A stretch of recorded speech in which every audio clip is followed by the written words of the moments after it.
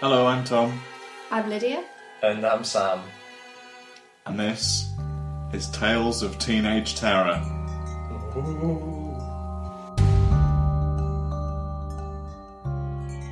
Basically, the gist of the show is that we revisit some of Sam's better works from his, what we might call, productive literary age. Some of the better works. It's all of them. I would use the phrase choice works. It's going to be everything. I didn't write anything bad. So this all came about when I was 14 to 15. Well, it started when I was 14, led into when I was 15. To set the scene, the year is 2007. Sam is in year 10, I believe, and he's going through what you might call a black period. Yeah. It was my sort of gothy period. I just discovered Joy Division. Yeah. The Cure. Yeah. There's a bit of extra context. We should point out that Sam is saying this while wearing a Daffy Duck sweatshirt, which tells you something about how far he's come since then. He's really recovered, come a long way. Yeah, I'm a perfectly productive member of society. I'm a happy guy. I'm the life of the party. We should mention now that Sam is one of the least dark people you'll ever meet. There is no darkness or depth to him whatsoever, and that this is all really rather forced. Yeah, I mean, I guess a lot of it was like performative. But yeah, so it was. But what a performance! Oh God, what a performance! It first came about. The writing first came about when it was GCSE English, and I had to submit a short story that I'd written. And I submitted one story, and then it was returned with it was an A, and I thought that's not good enough. We should note at this point that Sam's teenage character was something of an egomaniac, an absolute thirst for attention and praise.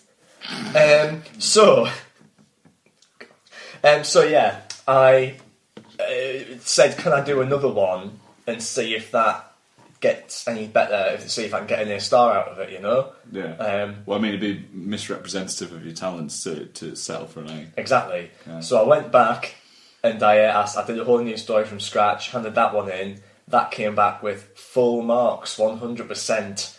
To make you stop doing it for a third time. 100%. And I thought, right, well, I'm not going to stop there.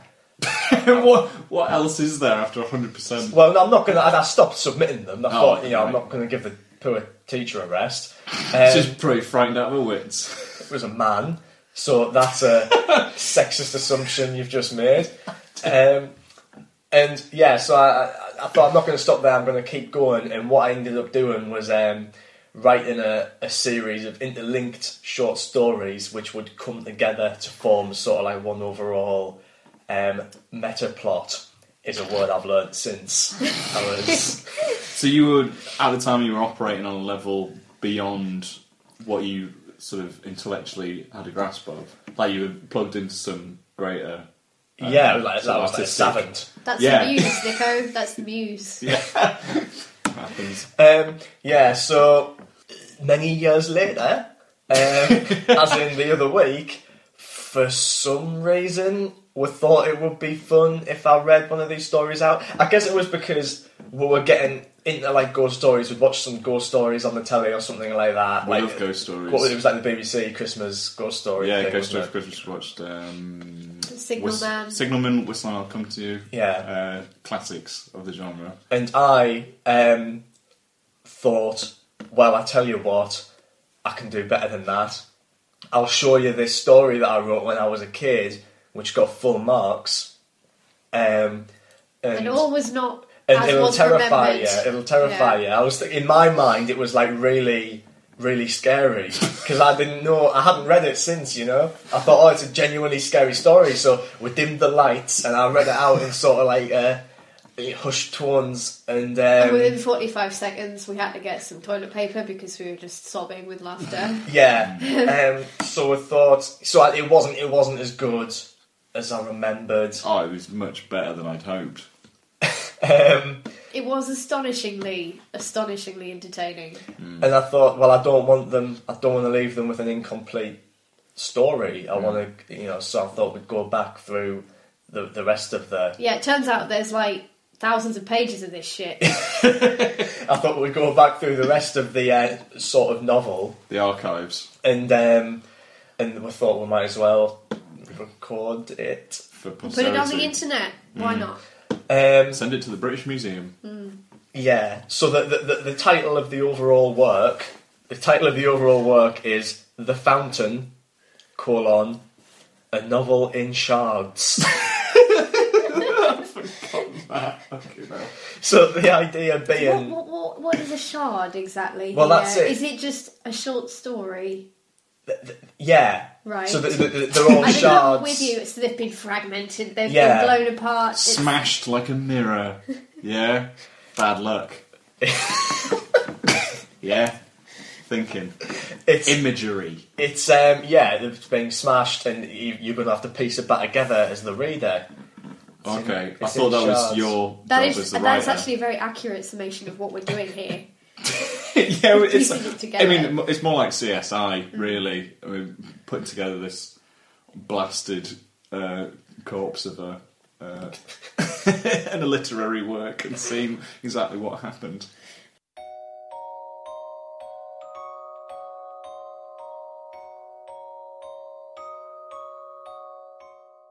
Okay, so should we go? I was going to start with the blurb for the book. Oh, is there a blurb? It's not a blurb per se. It's just a little paragraph that I wrote to sort of, because I put all of these stories. Yes, that is what a blurb is. I put these stories up on the internet as I was writing them to sort of invite criticism from other writers. Well, you online. didn't invite criticism; you awaited applause. Well, yeah, yeah. I suppose that's more accurate. So the blurb that I put up for The Fountain: a collection of short stories interspersed with diary extracts and newspaper articles, which come together to form an overall plot. That's all literature ever.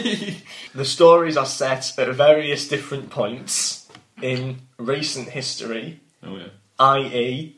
late 1800s to the present day. So that's recent history. Well, I suppose cosmically speaking it is. So so the idea is, I think going back so far, I set a story in each decade. Yeah. So this one's set in the 18 something or others. Well, I don't know. It'll become clear when I start. Will reading. it? Oh, I suppose it will. It will. It'll say. I imagine it'll say very early on. What I could be wrong. All right. No, I can't actually find the year in here anywhere. In the late 18 something or others. We'll try and piece it together afterwards. Yeah. Based on historical clues. So this was full marks at GCSE, 100%. This is the Seamstress. Each of these stories also has like an epigram, of course, at the start. Old scores. I think at that age, like, you're just discovering the various sort of instruments of sort of literature and that kind of thing, and you want to use them as soon as you possibly can to prove that you know what they are. Okay. I'm not excusing whatever this is.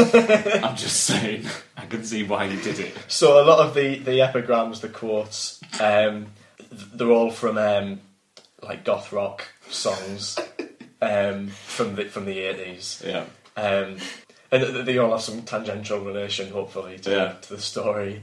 Hopefully, yeah. This goes. But if you could just see the beauty, these things I could never describe, these pleasures a wayward distraction, this is my one broken prize, and that's from Isolation by Joy Division. What was that? These beauties I can never describe? These things I could never describe. That's really, like... Setting yourself up, aren't you? Yeah, exactly. It's like dampening expectations. So this is... It begins. This is now the story. Okay. Alright. Okay. Hang on, I'm just going to open my book. There we go. Yeah, everybody at home, open your bevs now.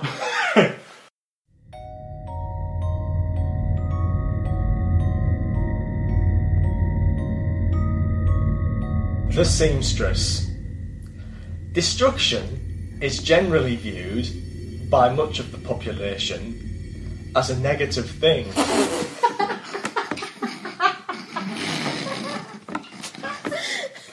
Oh, God. Not the lads who knock down buildings, though, because it's their livelihood. I, for one, find an exquisite beauty in the concept of destruction. A conclusion, whether natural or otherwise, is inevitable, and there can be nothing at all wrong with the inevitable.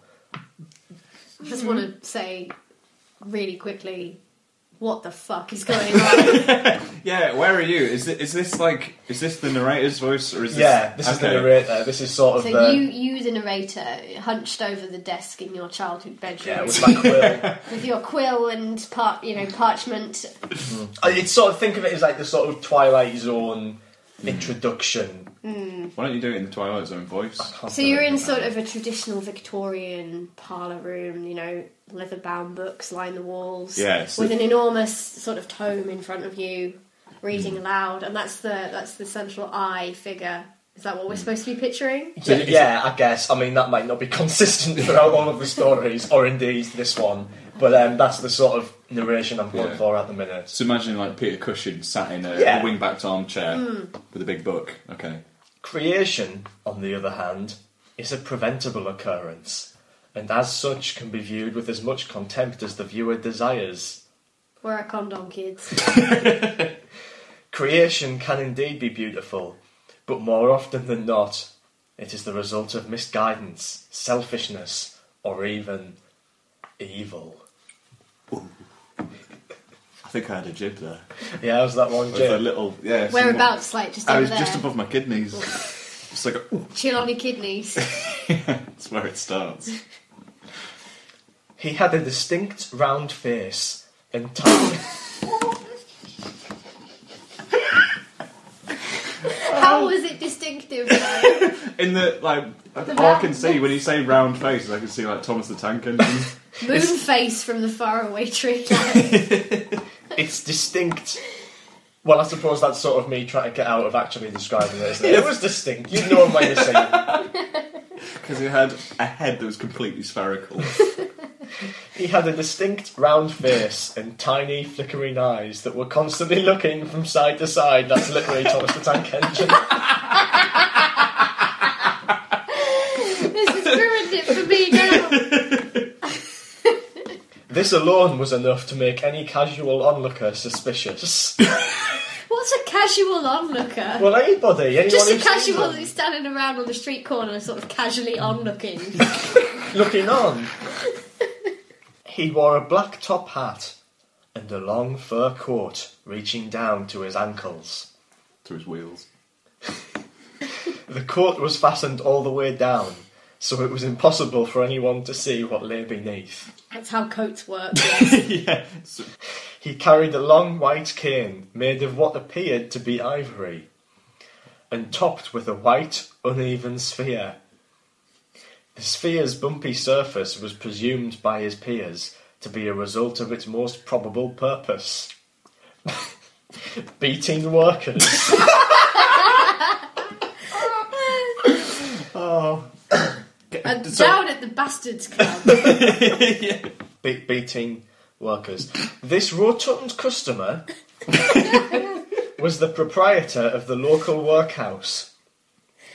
He was known to employ about 100 orphan boys, although the exact number could never be determined, as no man was allowed within the workhouse, and none of the boys allowed out. The only people who were ever seen entering or exiting the building were the owner and his coachman. As he entered the grocery store, the entire bit of an anachronism is that there. Bit of a jarring, it took us right out of the moment. Yeah, exactly. Where is he? In a fucking shell garage? Like, what's going on? We don't even say grocery store anywhere. Yeah, exactly. Yeah. Oy.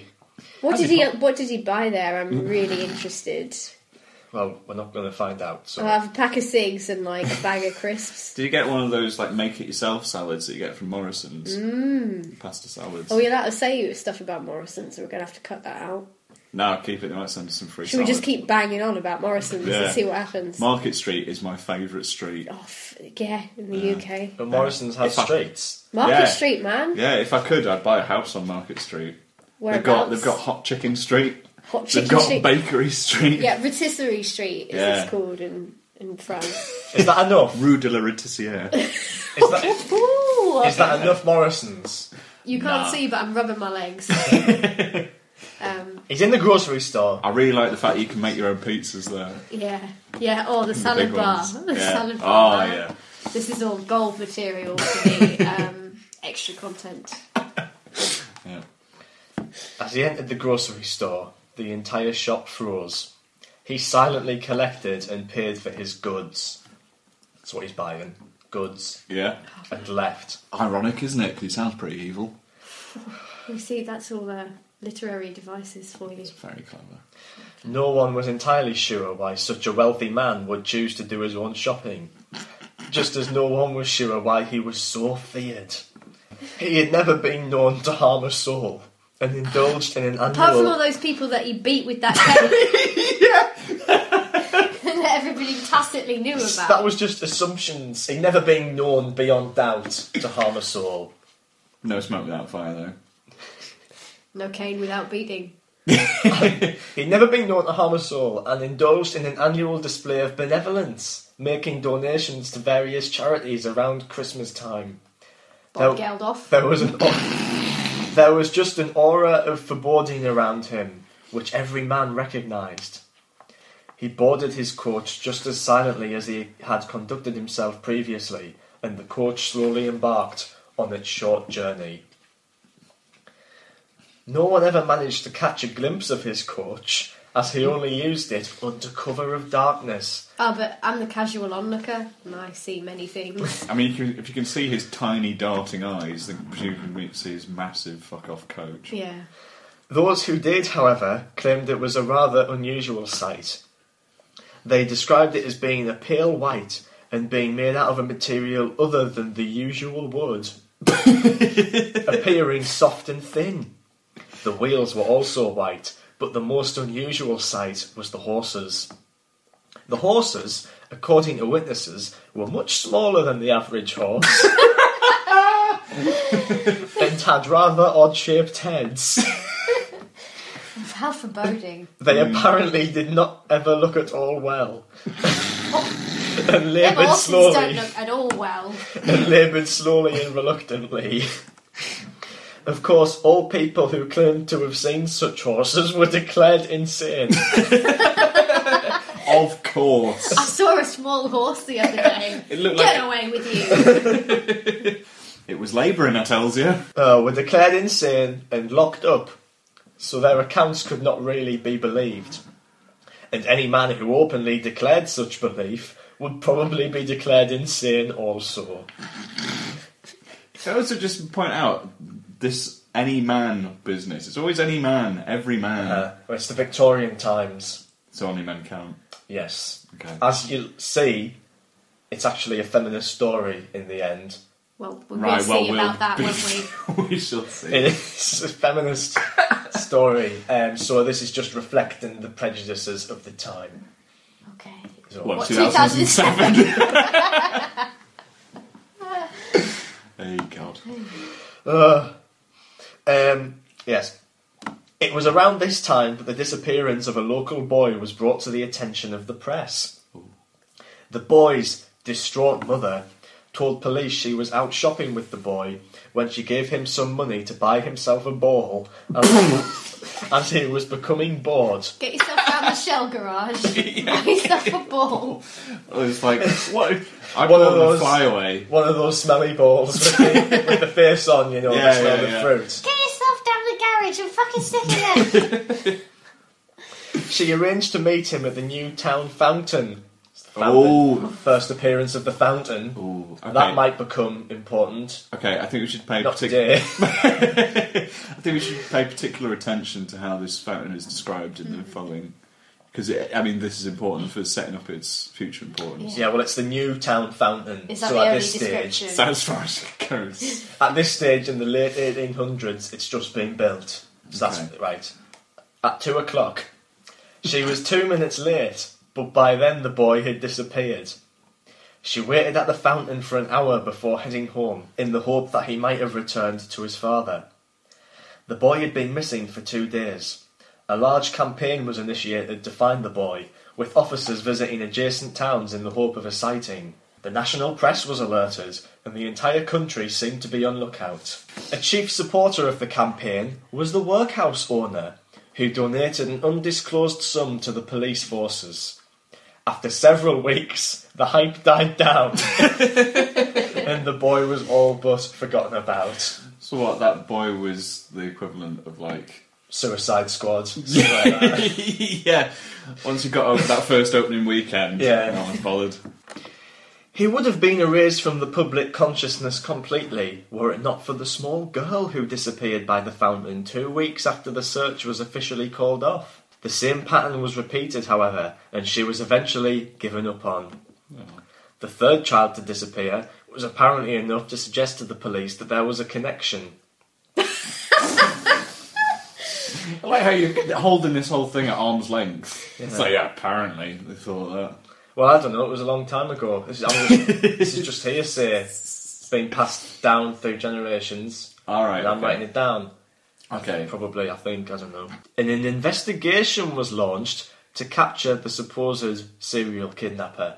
Is that a thing? Do you get serial kidnappers? Of course you get serial kidnappers. Do you? Child catcher.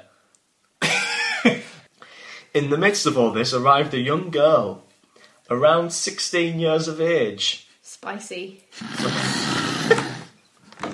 A young girl, around 16 years of age, from the north of England. Can I just point out how, obvious this is? You've got 15-year-old you writing in Sunderland about this lass who's shown up. Yeah. She's 16. Yeah. She's on the case. Yeah, what are you getting at?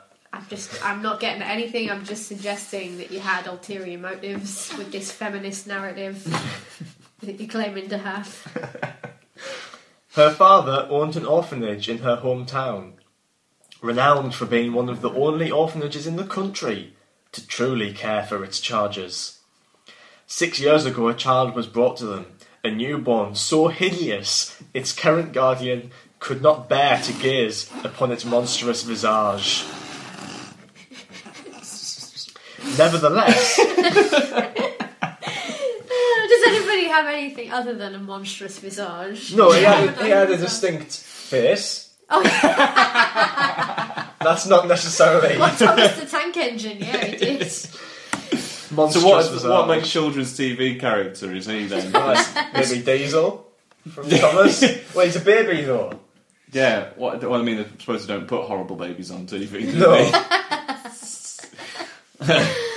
Oh, maybe one of the goblins from Nobby. Nobby? Noddy. I'm sorry. Let's move on. Oh. His current guardian could not bear to gaze upon its monstrous visage. Nevertheless, he was inducted into the orphanage. It was a hazing ceremony. kind of ritual. Yeah. It's like trying to get into a sorority house or something. As he grew older, his deformities became even more apparent. So he didn't grow into his face? No. I've known people grow into their heads. Like my mate had a massive head when he was born, and he's got a pretty normal size head. Yeah, my little brother's head was sort of like squishy. He got squished a bit in the head on his way out. Oh, yeah. You can't tell. And you can't tell now. He's grown into it though. His personality is formed around it. If you look at pictures of him as a baby, though, he's got this like ugly misshapen head. So were you writing about your brother here? This is real. This is deep shit. But all I'm saying is, here, I think sometimes if it's an ugly baby, you just think, it's just an ugly baby. You think things like that. You think he'll go into his face. There's a lot of ugly babies in Sunderland. Yeah, that's true. You think, it's an ugly baby, but this one he's uglier. He's got even uglier as he grew up because he's not a baby anymore. It's the same features of a baby, but on an older boy's head. That is the most horrifying thing I've heard so far. Yeah. That's not literally Adonai. It's just ugly, all right. So there's a 6-year-old boy with a baby's head. No, he's just ugly. He's ugly. You just picture it for yourself. He's ugly. Now. Anyway, look. No, he's just ugly. You picture it for yourself. It's left up to the reader's imagination. Like so many things. Yeah. As he grew older, his deformities became even more apparent, as did his mental deficiencies. Oh, God.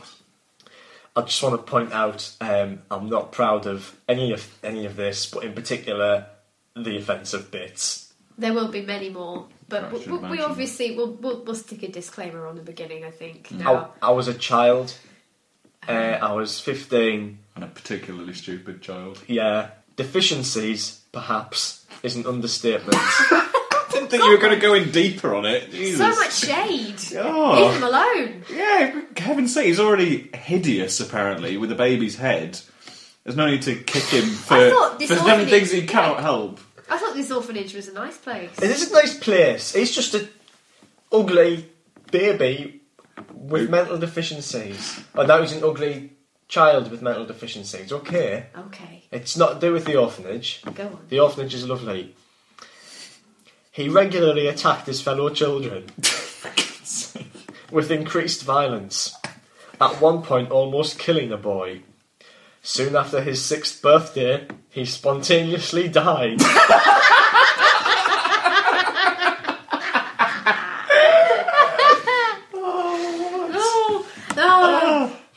The spontaneous death. Menace of the Victorian, just menaced. It was a real public health issue at the time. Wash your hands in case of spontaneous death.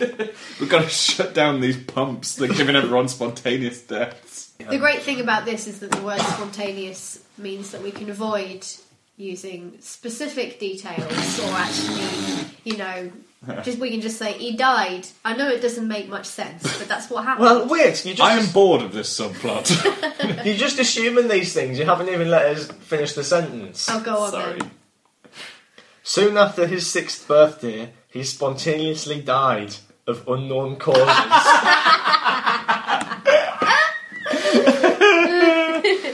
Oh, quality. As the orphanage still had the name of the father, the young girl was sent to find him and inform him of the tragedy. After some months of research, she eventually found his town of residence. We never find out where it is, do we? No. Well, I mean, it being this evil, it's probably like Borough. Somewhere down south. Oh, God.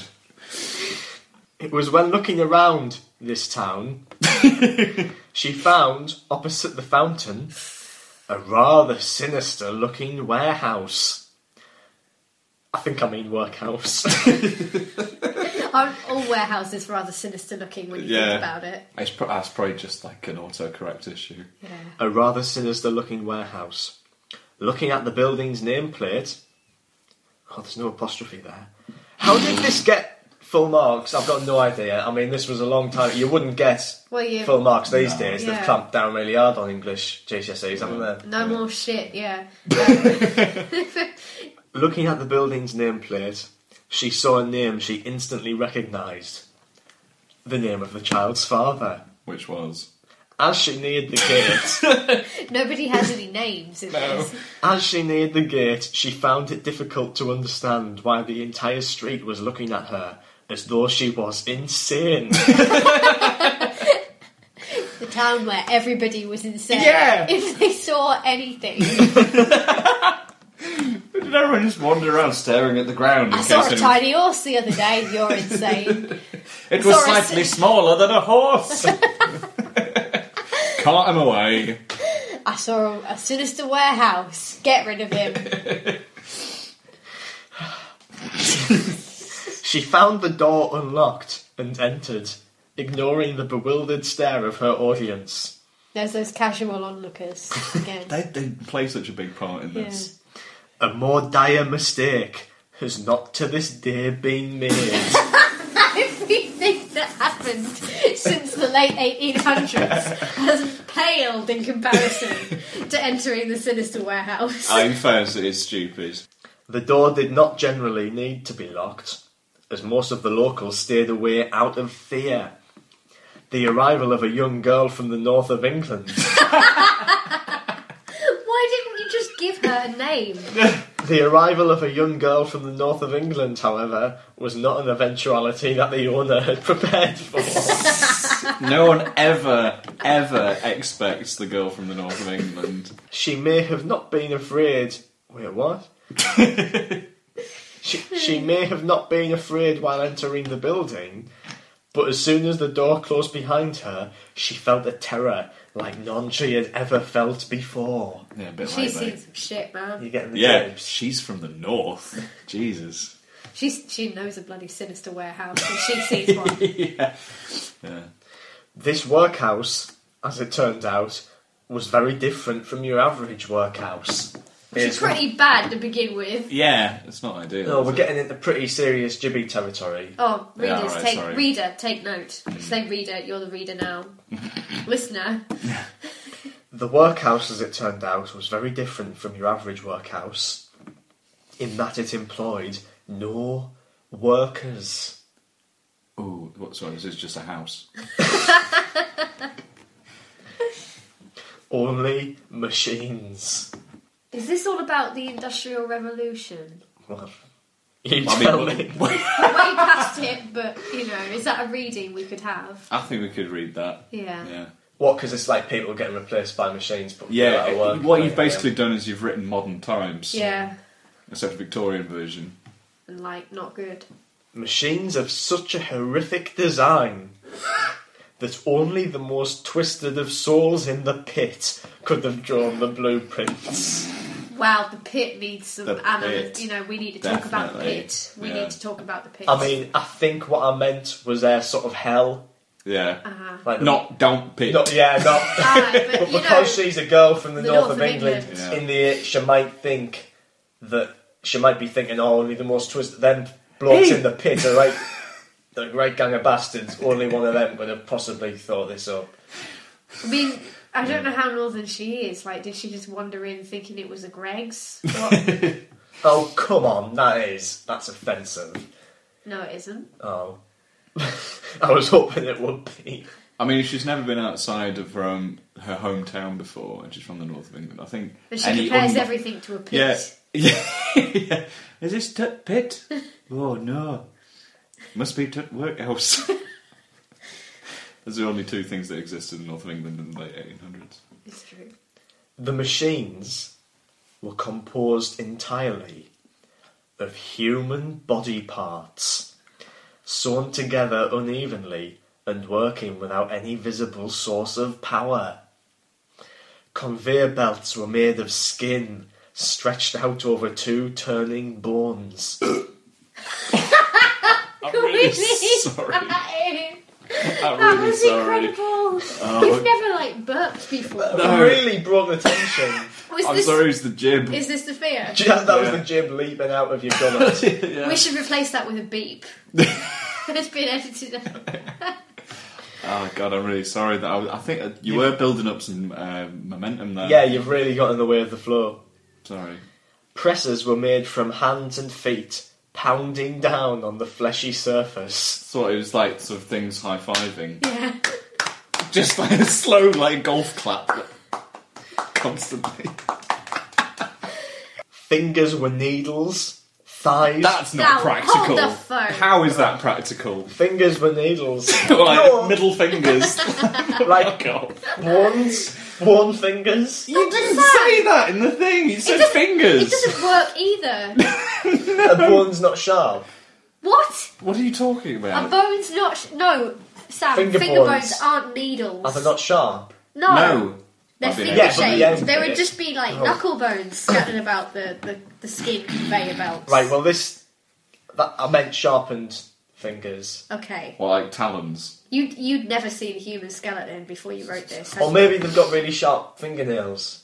Sharpened fingers were needles, thighs were rollers, and ribs drilled holes, because ribs are sharp. If you sharpen them. Yeah. And they're also massive. I mean, you're just either entirely ignorant of either the human skeleton or workhouse machinery, or both. Yeah. As is the case here. Yeah. Or maybe you are? I'm going to go out on a limb here, very good. appropriately enough, and say that we're both wrong. Every machine in the room appeared to be screaming. How? screaming like small boys. Oh my god! Didn't see that one coming. How is it screaming them? So they're like their fingers. Does it have the sort of voiceless voice, or is it like I'm picturing, a sort of almost Hitchcockian, like there's sort of really high strings in the background, sort of wailing. So it's not an actual shriek. It's a sort of. I mean, you've already noise. Moved on to the movie adaptation. I think we need to stick to the text. Who's playing Thomas the Tank Engine? Ringo Starr. His face isn't round enough. Okay. What? Screaming like little boys. What is it like a ah, or is it more like a? No, it's like little boys. What the hell was that? It's like ah. Oh no! I've been turned into a machine. Won't somebody help us? Only they were a girl from the north. No, they're not speaking. They're just screaming. What's it? Okay, they're just screaming. How? They're like their hands and feet. Yeah, well, it's ghosts, isn't it? What? No, it hasn't been ghosts at all. No, well, how are they moving in that case? It's because they're probably possessed by ghosts, and the ghosts are... Well, I mean, this was a separate issue I was going to bring up. The ghosts are screaming. It's the ghosts screaming, and it sounds like little boys. So it is like a sort of background string instrument. Yeah, except it's a human voice. Right. Coming out of ghosts. That was Morrissey. Morrissey would be right on this shit. He would be right on it. I didn't want to be a machine. Every machine in the room appeared to be screaming like small boys. Hang on, sorry. God. This is a small grammatical point. Is it screaming like small boys or screaming, quotation marks, like small boys constantly? Like small boys. Like small boys. So to the tune of Wild Boys, it's small boys over and over again. Production line, small boys. Never chose this way. They didn't. It's a tragedy of it. Yeah. The noise was unbearable, and the young girl fled immediately through the nearest door into what appeared to be a stable. It was a stable. I don't know why I said appeared, but it was a stable. This suave narrator is very keen to distance himself from any apparently declarative statement. Appeared to be. Yeah. And so I've heard. So the legends tell. In the stable was a large coach. A coach made once again from skin stretched over a chassis of bone.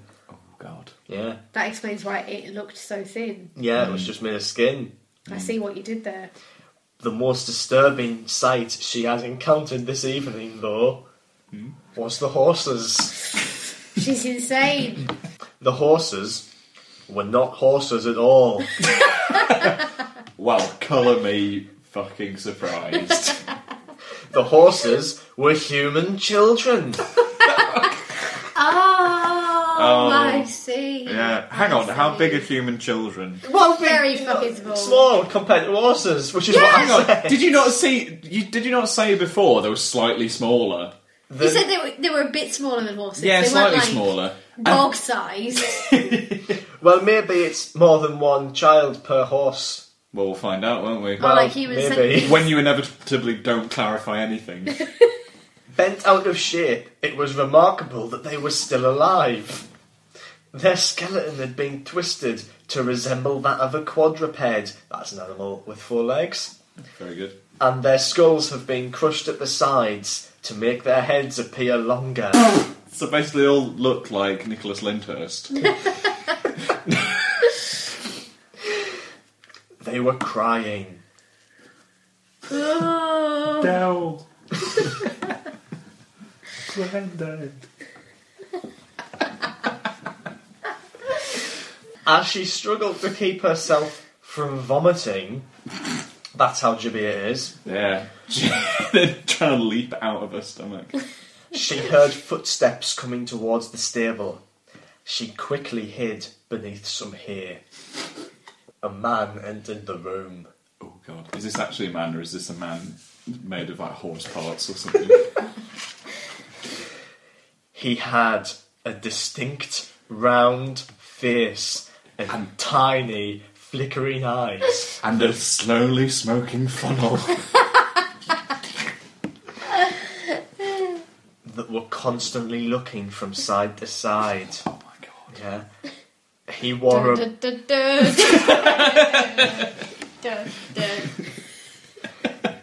He wore a black top hat that was made It's from... the fat controller! Oh my no god! way! He wore a black top hat which was made from charred flesh and a long coat reaching down to his ankles that was covered in children's hair. Ugh. Yeah, the coat was fastened all the way down, so it was impossible for anyone to see what lay beneath. I bet he's bollock naked. He carried a long white cane made of what appeared to be a filed human spine. I mean, that's bollocks. I mean, this is the point where we realise you really don't know what a human skeleton looks like. I was going to say... Like, just a floppy, bloody head. Yeah. Apart from anything else, he's going to have to be about 4.5 foot tall for it to be an effective staff. Maybe there's like several human spines together. Yeah, especially if they're children's spines. Oh, exactly. Notoriously short. That's what children are known for. Short spines. Yeah. And it was topped with a white uneven sphere, semicolon, a ball joint. Oh! You've really done your Technical. research, I'm not haven't you? sure what a ball joint is. It's Like if you Like, think of a would knee. it be in your knee, a ball joint? Yeah. Yeah, or Not like the, your, the hips or your shoulders. Yeah. Yeah. Right. These balls. Are they actually shaped like balls then? Yeah. Do Anyway, you think he's got like a George Foreman made out of, I don't know, tibias or something? it's got like a spiralizer. Where does it end? Spiralizer made out of Yeah. femurs. this rotund customer was the father of the boy. It was the father of the boy, the rotund customer. Ah. He was known to have... The ugly boy. Oh. With the deficiency. Oh, the spontaneously dead boy. You've cut out like several like subplots that you should have explained there. He was known to have employed about 100 orphan boys, although now he employed none. He had in fact killed them all, and through some unknown method, Oh, brilliant! created ghastly mechanical devices Why to does take their the place. narrator know some things but not others? Yeah, why does he know that this bloke is the hideous baby child's? Mutilating, like, father, but yeah, he's Father. also the workhouse owner and he's got unknown methods. Yeah, it's just, I don't know, fucking Like, aliens. I didn't ask about don't it, know. neither should you. Well, maybe the methods will become clear. Well, I haven't got a great deal of faith that that's what's going to happen. When he ran out of children, he began to harvest them from the streets and throw the police off his trail by donating large sums to the investigation. I have to say, the police are bloody morons. The this police stage. are the villains in this story. Incompetence. Yeah. He was soon joined in the stable by a tall, thin, rather decrepit old man who boarded the coach with him and began to manoeuvre it out of the stable into the streets and locked the stable door behind them. It was dark and wet. You know how the police are so incompetent here? As you assume. I mean, why are they so incompetent that when 3 kids went missing, they didn't say, hang on, maybe it's that fella who's got dead kids instead of horses on his Don't coach. know that because no one ever looks at the horses because it's Yeah, and then they're always dark. declared insane. Yeah. So why has he brought up the like medical practices in this town as well? Why? What, to have people declared insane because he said, I've seen a slightly more smaller horse than No, one it would was expect." Victorian times. Everyone was in this. Always declared people insane in Victorian times. Daft things. I think you've really done your research on some things and you've really not on others.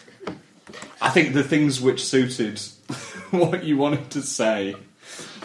As the young girl left her hiding place, she realised with disgust that it was not here at all. Oh, is anything anything? It was not here at all, but more human hair. Oh, for fuck's sake. That's a really difficult mistake to make.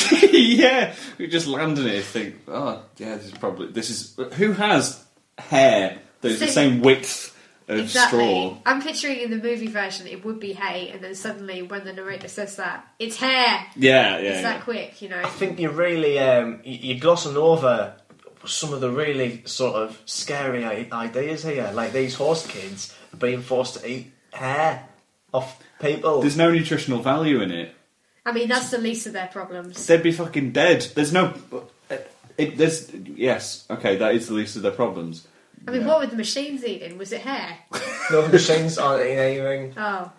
So, okay, hang on. In my mind, I don't think they actually need sustenance. He just makes them eat hair because that's what horses do. That's not what horses do. No, horses eat hair. The horses eat hair? That's so funny, though. That's so funny how, like, he's got these, like, child slave horses and they're all, like, crying and whatever. And then he's like, here you go, here's your hay, horsies. Now, eat your hay. Like, he's playing with himself, that he's, like, taking care of the horses by giving them the hay. That's really disturbing. Yeah, isn't it? You've disturbed me. Thank you. He's a really well-drawn character. Yeah, you've disturbed me. Yeah, when you say well drawn, you've just drawn a big circle and put eyes in the middle of it. And put a big coat on him. Down to the ground. Ooh. Ooh. Anyway, driven almost to the point of insanity, she burst through the doors back into the workroom. There were another 3 doors out of the workroom. And God, it's like the bloody crystal maze to Takeshi's castle. And she had forgotten which one led to the outside world. She frantically picked one at random. I just want to say in advance that this sentence has an exclamation mark on the end of it. At random! No, not that sentence, the next sentence. Okay. She could not have been more wrong. Hang on. She was so She wrong picked before. one at random. She could not have been more wrong. Yeah. Okay. She picked the wrong door. So wait, was like with the other two, like there was a nice surprise behind them, Yeah. like a new washing machine. Speedboat. Yeah, and she managed not to pick them. She couldn't have been more wrong. There was 3 doors, she picked the worst one. Do you know what this is most like? Nightmare? Yes, it's very like Nightmare. Very like Just Nightmare. the sheer number of doors. Yeah. And also the omniscient narrator going, I wouldn't do that if I were you. The door opened into a small dark room, lit by a lone candle. There was a large shelving unit, about as tall... There was a belly bookcase in pine. And a malm table. In white. With 3 loose screws that nobody knew quite where they were meant to go, left on top. But you might need them in the future. Did people not have shelving units in Victorian No. times? They didn't call them have shelving shelving units. They units. didn't have IKEA, sadly. It's the Americanized like Swedish language there that I object to. There was a large shelving unit, about as tall as the room itself and as wide as one of the walls. Which was how wide? As wide as one of the walls. It's a small dark room, so... Okay. So it is one of those IKEA units that covers like the whole wall. You put your DVDs in there. Whoever put this room together has got taste. You've got to. Give them that. Let's find out. It had 6 rows, and on each row, 4 square compartments. Resting in all but one of these compartments was a child's head. God. With its eyes gouged out and its mouth sewn closed. Jeez. This was the first thing to catch the girl's eye. Actually, though, I correct you. It was the shelving unit. Yeah. It's like, ooh, lovely workmanship on that. The second was the table on which the candle was resting. I don't know why. And the third... Because she'd been looking at one very similar to that just the other week. And the third was the old woman sitting at it. She was pasty, frail and wrinkled. Old woman. She was also sewing. She was sewing the mouth of another head, ready to be placed in its compartment. It became apparent to the girl that it was this seamstress that was responsible for the macabre creations decorating the entire building. That's a leap. No shit, Sherlock. Oh, okay, so on one hand we've got a bit of a leap, on the other hand that should have been obvious. Yeah.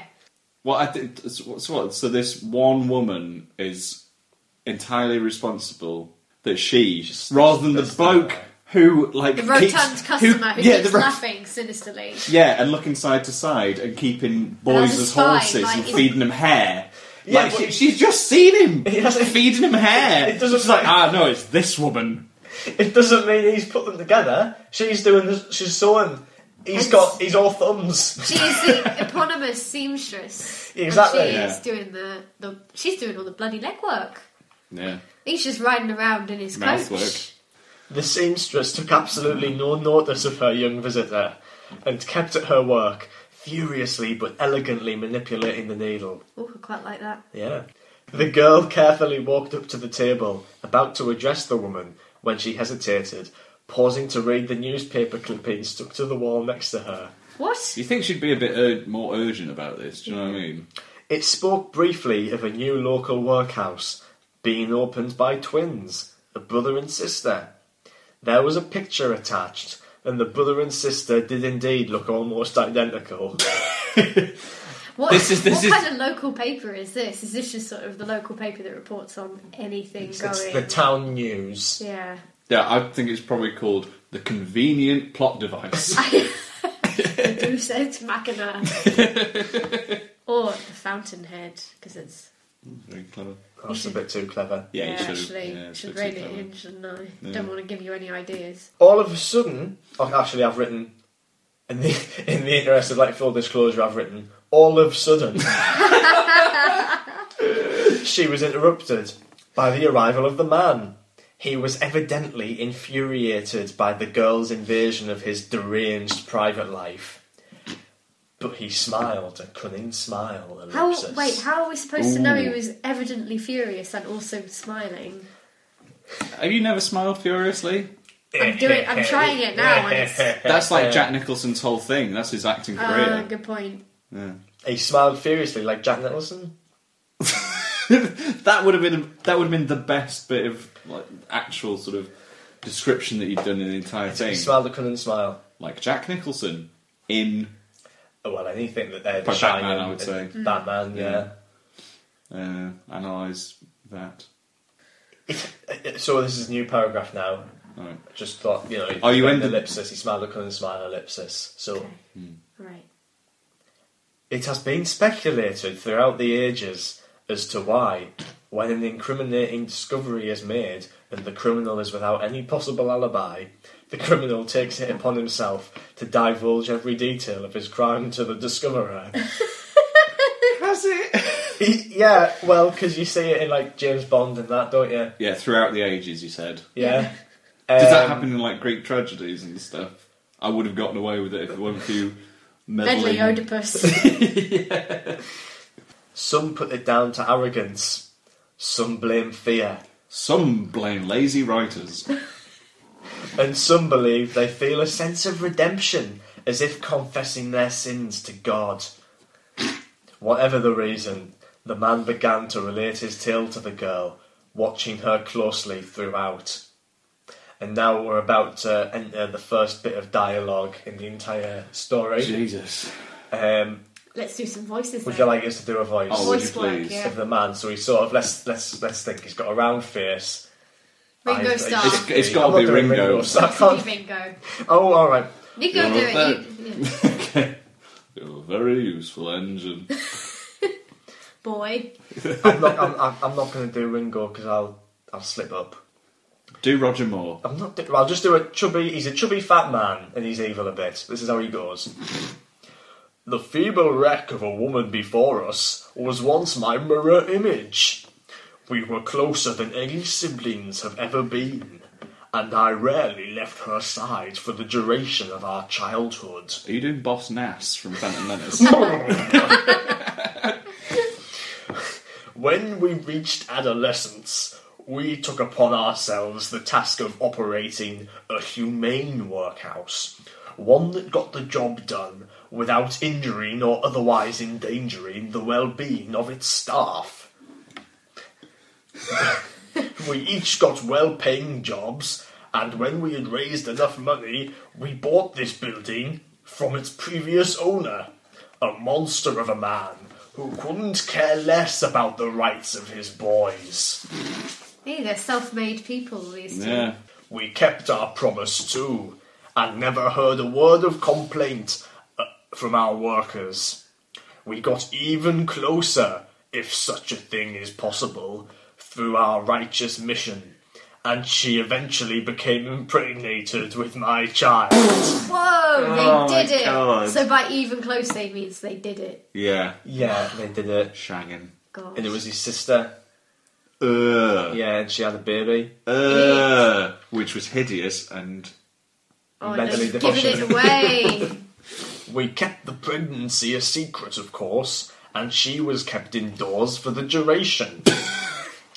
When the child was born, however, it was not of this earth.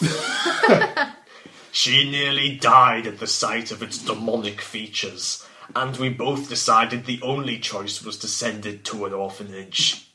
I sent my faithful servant to deliver it to the most benevolent orphanage I could find, halfway up the country. Oh, halfway. So it's not that far north after all. Maybe it's my kind of north. It's an orphanage somewhere outside Ellesmere Port. Which, in fairness, this demonic child would have fit in quite well. The child was gone, but my darling was still worse for wear. Some acting there. Don't blame Very them. good. The image of the hideous child cast her into the realms of mental illness, and she could think of nothing to occupy her time other than sewing. The more she sewed, I realised, the more her former self disintegrated, until she was no longer the woman I loved. So she wasn't like hot anymore. Yeah, she's Spicy. She wasn't the spicy gal anymore. I was drawn to the concept of murder. Where did that come from? Who is this benevolent guy who's just... Thinking about murder Man, now. when your girlfriend gains like 15 pounds and you just have to murder somebody for fun, it's terrible. But, I mean, your girlfriend's sister, of course. Yeah. Same thing. Complicates things a little bit. I was drawn to the concept of murder. Okay. But I suddenly made another stunning realisation. The older she grew, as a result of her work, the more healthy I became. What? As she degenerated into skin and bone, I became robust and strong. I did not even hunger. That's not... Well, that's why not does he a keep proper going sentence. shopping then? Yeah, exactly. What's he buying? What are his supplies? He needs to feed her, maybe? He needs to feed the coachman? Just buying candles. So he's just, Yeah, obviously, candles. Yeah. And hair. No, he shaves the hair off the boys. That's not enough hair. No. What do you mean, not enough hair? It's To meant to be feed- plentiful as hay. Yeah. Unless Oh, they're... yeah, I suppose you're right. Because Exactly. boys have less hair than men, as well. I mean, unless he went to the point of like shaving the legs and stuff. I mean, we're clutching at straws. As opposed to killing her, I thought I could turn the situation to my advantage. It's already at his advantage. He He has every advantage here. is Dorian Gray. Yeah. Yeah, he is Dorian Gray. She is the picture. I think that's what I was going for. Yeah, I mean, I think. But she was also his sister that he was fucking. Not anymore. Because she's a dog now. Okay. Okay. Just for the listeners at home, she's not an actual dog. No. Sam just means that she's an old bag. Yeah. That's what he calls them. Not now. in the No, that's same not way. what I call them. That's what this character would call them. He wasn't slowly turning her into a dog in the same way he turned the boys Yeah, into you've got to be horses. careful when that is actually happening. Yeah. All over the place. I had but one problem. A lack of material. What? I think that might be the problem with the story. It was while I was pondering my predicament that a young boy from the workforce approached, begging to be fed. An epiphany struck me, and I led him into the room in which my former sister was sewing. He doesn't know what a sister is. She's like, my former hot sister. My former sister was sewing with the last piece of cloth to which she had access. I armed her with a knife, and she promptly skinned the boy without remorse. I still had a problem. It's like I've got a hole in my bucket. It's just one thing after another. I had no means of storing the remains of the boys. My brilliant mind soon solved that as well. And I began to procure blueprints for the machinery in the workhouse. I gave them to the woman to see if she was as potent as I predicted. Potent. Armed with the carcasses of several boys, she easily constructed a replacement for the machine. Did they use other boys as like sort of the cranes and stuff to get everything together? I don't know. Oh, it's not that big a machine. Well, it sounded big. Oh, I don't know. How many boys have got into it? About 100 or so. No, yeah, in total, there's Yeah. a few different machines. All right. It's not just one massive. Look, I don't know. Please just let us finish. I continued in this manner, replacing boys with machines that operate of their own volition. I do not know by which sorcery they managed to achieve this. Oh, that's convenient, isn't it? I don't wonder. And neither should you. How is he supposed to know? It is not important. How is he supposed to know? He's not a doctor. What?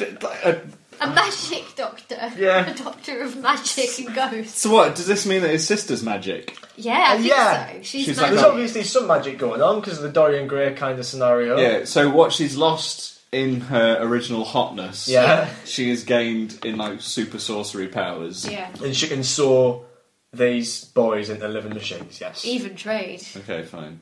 Yeah. I do not know by which sorcery they managed to achieve this. And in honesty, I don't really care.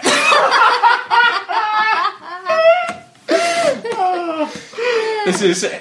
I was listening to this, trying to find where the Mary Sue is, and I think I found it. Yeah. I don't care. What? You picture you know, rapping away on the keyboard like, this doesn't really make sense, but I don't care, and I'm just going to keep going, and neither should you.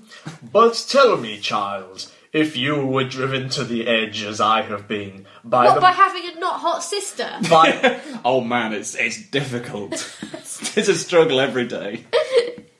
by the merciless dagger of circumstance. Would you have the foresight use to act that. differently? Yes. Yes, I'm going to say that all the time now, like, oh man, there's no milk. The merciless dagger of circumstance has descended again. I acted on impulse and instinct for what I mistook to be the greater good, and you tell me that any man would not do the same. Yes. Yes. Yeah, but he's obviously a bit tapped, isn't he? He's a bit daft. I think Snooker-loopy. I don't think you were going for snooker loopy. I think you were genuinely trying to do like a complicated character, Yeah. and you just didn't know what you were I doing. think you were trying to stretch for some moral relativism. Yeah, like sort of did Joker he not style. do what we would all do? Like- Well, Yeah. maybe not, but Like, But it doesn't actually matter. the villain never sees himself as a villain. The villain's always trying to do good, says every actor who's ever played a villain ever. And that's kind of what I was going for here. I was trying to rationalise this in his mind. It didn't work. But we're in the last paragraph now about the start. God so, for that. during this bizarre monologue, the girl was constantly thinking of ways to escape her hellish prison. She needn't have worried, however, as this last line of dialogue from the Twisted Gentleman appeared to have been taken as a challenge by one of his organic tools. One of his organic tools. ace. Just absolutely ace dehumanisation Organic there. Yeah. Tool. You fucking organic tool is the best insult ever. The girl gasped in awe as, unbeknownst to its master, the cane appeared to bend. Yes, because it was a spine. They do that. It struggled hard, as it had been made rigid by applying plaster between each of its vertebrae, rendering it Wow. smooth. There you go. Oh, hey, bit of description at last. Somebody's been on Wikipedia. Mic drop. That is why it was so rigid. It could be used as a cane, even though it was a spine. I know what I'm doing. You just needed to wait. all just need to wait. It's all going to make sense. I'll never have this lack of faith in you again. It was managing though. Oh, it was trying. Oh God, it was trying. And slowly she could see a bit of plaster crumble away. This alerted the man to its sentience. But before he had a chance to react, the cane pierced his foot. He let out a high-pitched yelp and fell to his knees. His back level with the seamstress's table. Just trying to paint a picture here. Okay, very good. She kept sewing. He banged the top of the cane on the edge of the table, knocking off its spherical head. It rolled along the table, knocking over the candle, which connected with the man's coat, igniting it. She kept sewing. Hang on, is his coat made of firelighters? It's made of hair. Of course. Yeah, notoriously flammable hair. But what was underneath the coat? That's what I want to know. I'd say he's bollock naked. Foreshadowing this for so long. He's clearly quite wrong pervalicious. Yeah, wrong gun. The man was almost bathing in a pool of flames as the young girl dashed for the exit. The shelving unit... Oh no! Oh no!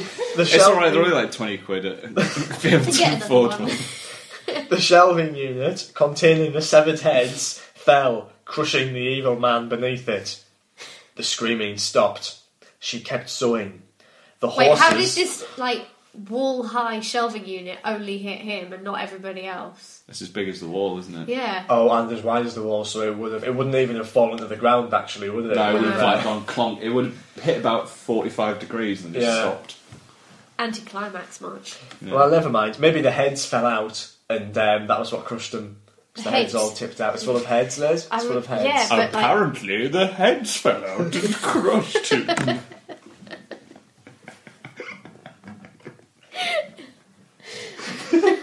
So they say.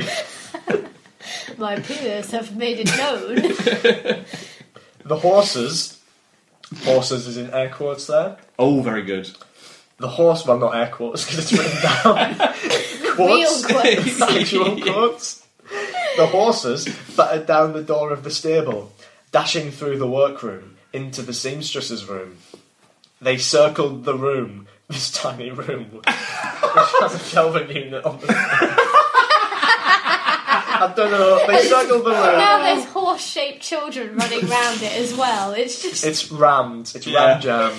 Oh boy. Absolutely chocker. Oh god. They circled the room, setting themselves alight, and ran out again. Oh, well done, guys. Yeah. Great help. They're like Leroy Jenkinses, aren't they? Yeah. She kept sewing. Bit of a motif there. Yes. Yeah. As you can see. Yeah, it's very good. They ignited the door to the outside world, blocking the young girl's escape.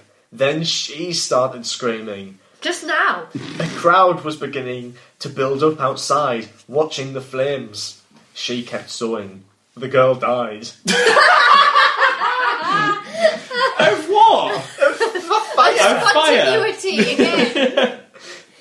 Fire. The girl died. Of sewing. She kept sewing. The horses died. She kept sewing. The room burned down around her. She kept sewing. She never finished. Because she was dead? Yeah, she died, yeah. Ah, right. And that's the end of the story. Oh, thank God. At least... Oh, God, I need a wee. I bet you do.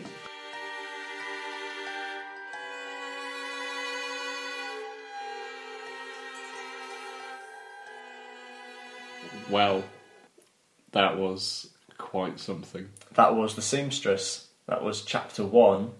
Fuck, I keep forgetting how many chapters are there? I forgot this was... An amount. This is an anthology, isn't it? It's a series of things that are connected by a long strand of shit. A motif, like a central theme, which was again... The fountain. I mean, that's the book as a whole is the fountain, colon, a novel in shards. Lovely shards. I haven't heard anyone say the word shards for years. So they're all going to come together in the end to form a sort of story. They're all set in the same world. You might see some characters pop up again. God, I hope they're not rotund characters. Maybe the rotund customer. Or... You see, I'd be impressed by that because they did all die quite conclusively.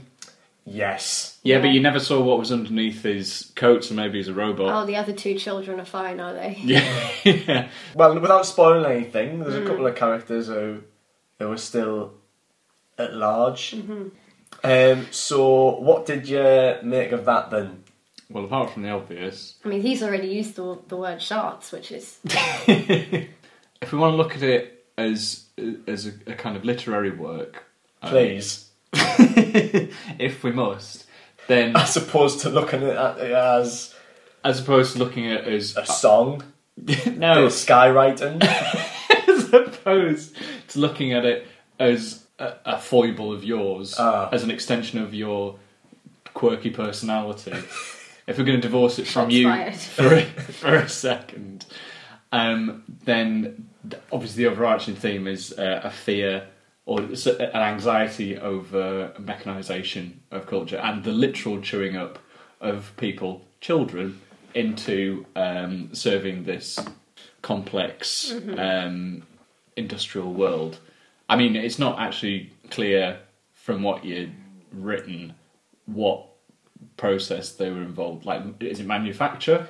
Yeah, well, I didn't want to be too give too much detail. Yeah, I mean, that's never been something you've ever really struggled with. I wanted everybody to be able to see their own local factory in this. Warehouse. So if you live up here in Sunderland, there's like Nissan. We've got Nissan factories, so they could have been making Japanese cars, like making microns. I don't think you're allowed to say this anymore. They'll definitely pull that factory out, let alone the Brexit. It could have been like clothes, or I don't know. What did people make in the Clothes? Industrial Revolution? What did they industrialise? Clothes, admittedly, because the fingers were needles, so maybe it was clothes. I mean, you never really said, but what were they actually producing in this factory, or were they just? Well, that's what I said. They were producing jibs. They were producing terror. Other than that, it doesn't matter. All you described was feet and hands, like pressing down on each other. If you leave it ambiguous, it means you can apply it to like whatever issue you want, or none at all.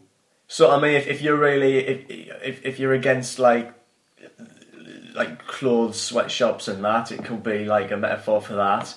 Or if you're against like the working conditions in like toy factories, it could be, I don't know, what factories do people not like? If you're against like the Grand National, you know, there's a lot of cruelty to horses. Perhaps it could be the fact that you were a 16-year-old boy who'd never worked a day in his life. Or, you know, perhaps it was a more timeless message about the fear of becoming a literal cog in the machine. But more likely, you just never worked a day in your life. Yeah, I mean, I guess it's about like the spread of industry sort of like encroaching upon like nature, whereas in the real world it was encroaching on like the countryside and that people were getting worried about in like rural life. In this case, it's encroaching on like boys and spicy young women. Yeah, it's like mechanising boys, and then she's like a representative of like the outside, like the rural kind of thing, coming in and saying, "Oh, this isn't right."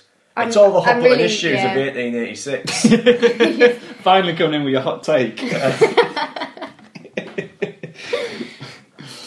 It's not a metaphor for, don't get us wrong, it's not a metaphor for like racism.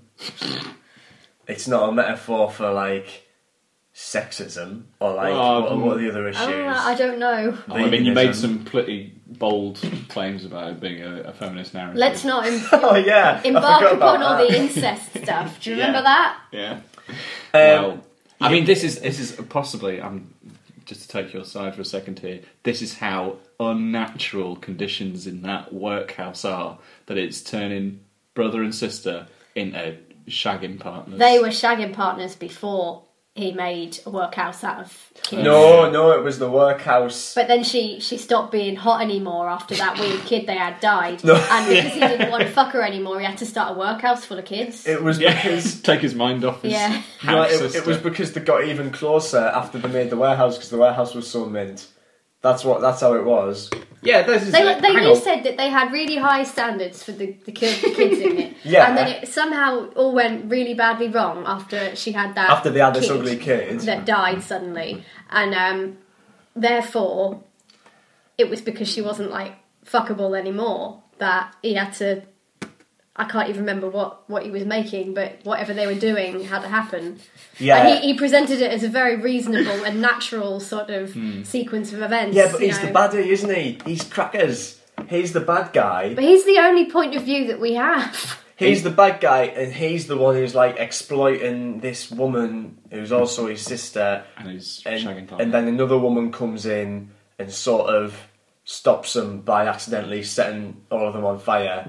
But it's a feminist narrative. She doesn't set them on fire. She just stands there with her gob open, and then the little boys set everything on fire. The horse boys. Can we talk about the horse boys for a second? I feel like we've really let him off the hook by saying this is a feminist narrative, and then there's so much other bollocks to contend with. Okay. Yeah. It's not a feminist narrative. Spoilers. None of these stories are feminist narratives. Only going to get like trigger warning worse. Yeah, I was 16 and didn't really know what girls were. I wasn't 16. I knew what girls were when I was 16. You know what I'm saying? But I was 14/15 when I was putting this out, and I didn't know what girls were. That's why I was writing these stories. But as I remember, she runs into the room, stands there with her mouth open. He sort of monologues at her, and then the horses break free of the stable and set everything on fire. The horse boys set everything on fire. Yeah, so the four horse boys of the fiery apocalypse, quite nicely. Yeah, nice bit of biblical reference. Completely accidental. Completely accidental. He just reckoned 4 boys was the amount you need to pull a carriage. So what briefly? Sounds about right. What briefly are your issues with the horse boys? What's the problem there? I thought that was the best image in the book. Practically speaking, if they were the size of horses. How the hell did you do that? How did the hell? But it might have been more than one boy. It could have been up to 3 boys. You implied that it was one boy who's had his face like made into a horse face and then bent over, which would make him about the size of a spaniel. Okay, but he's stronger than a spaniel. Why? Magic. The best thing about the horse boys is how they're foreshadowed earlier in the narrative, because they don't look like ordinary horses in a non-specific way, yet nobody notices that they're clearly boys, which is like... Would no one notice that? Really disturbing. Yeah, would no one notice that like their arms were like the wrong way round for horses? That's not how horses' arms. This is a story about how John Q. Public, aka you, the reader, is complicit in these kind of crimes committed by powerful men, because you just turn your head the other way. If you said anything about it, you were declared insane, weren't you? Yeah, exactly. You said, this bloke's got kids for horses. No, you're insane. You just look the other way, because it would be more trouble than it's worth to try and take down these powerful men. It happens in real life all the time. I was going to say, so is this like a foreshadowing of you, Tree, then? Yeah, exactly. You sort of, this guy, he's Yeah. I'm going to have to cut that out. That's a real shame. It's a real shame. we could have... maybe the whole thing is a metaphor for you, Tree. Let's bear that reading in mind. We'll try and get a different one in every episode. Just for us. And yet still cut all of this out. And we'll cut this out in each subsequent story. But we'll know. For us. Yeah.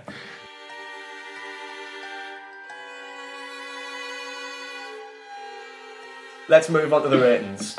All right. Let's remind ourselves about those. We've got out of 10 for Jibs. How scared were you? And out of 10 for literary vision and sort of execution. Artistic merit. Yeah. So go on, Jibs, out of 10. I can't say that I was actually scared throughout any of it. I was vaguely disgusted, but that was different though. The bit that really got me was the hair. She had been in the hair for some minutes before she realised it wasn't hay, which is, But I think for something to be really scary, it has to be at least slightly plausible. Like, I couldn't even picture this machine because it just... Yeah. It's an eldritch abomination. It's Lovecraftian, man. You can't picture it. It's beyond human understanding. Very convenient. Yeah. Which was beyond description isn't really a way to... Works when he does it, because he also describes and explains some other things. Yeah.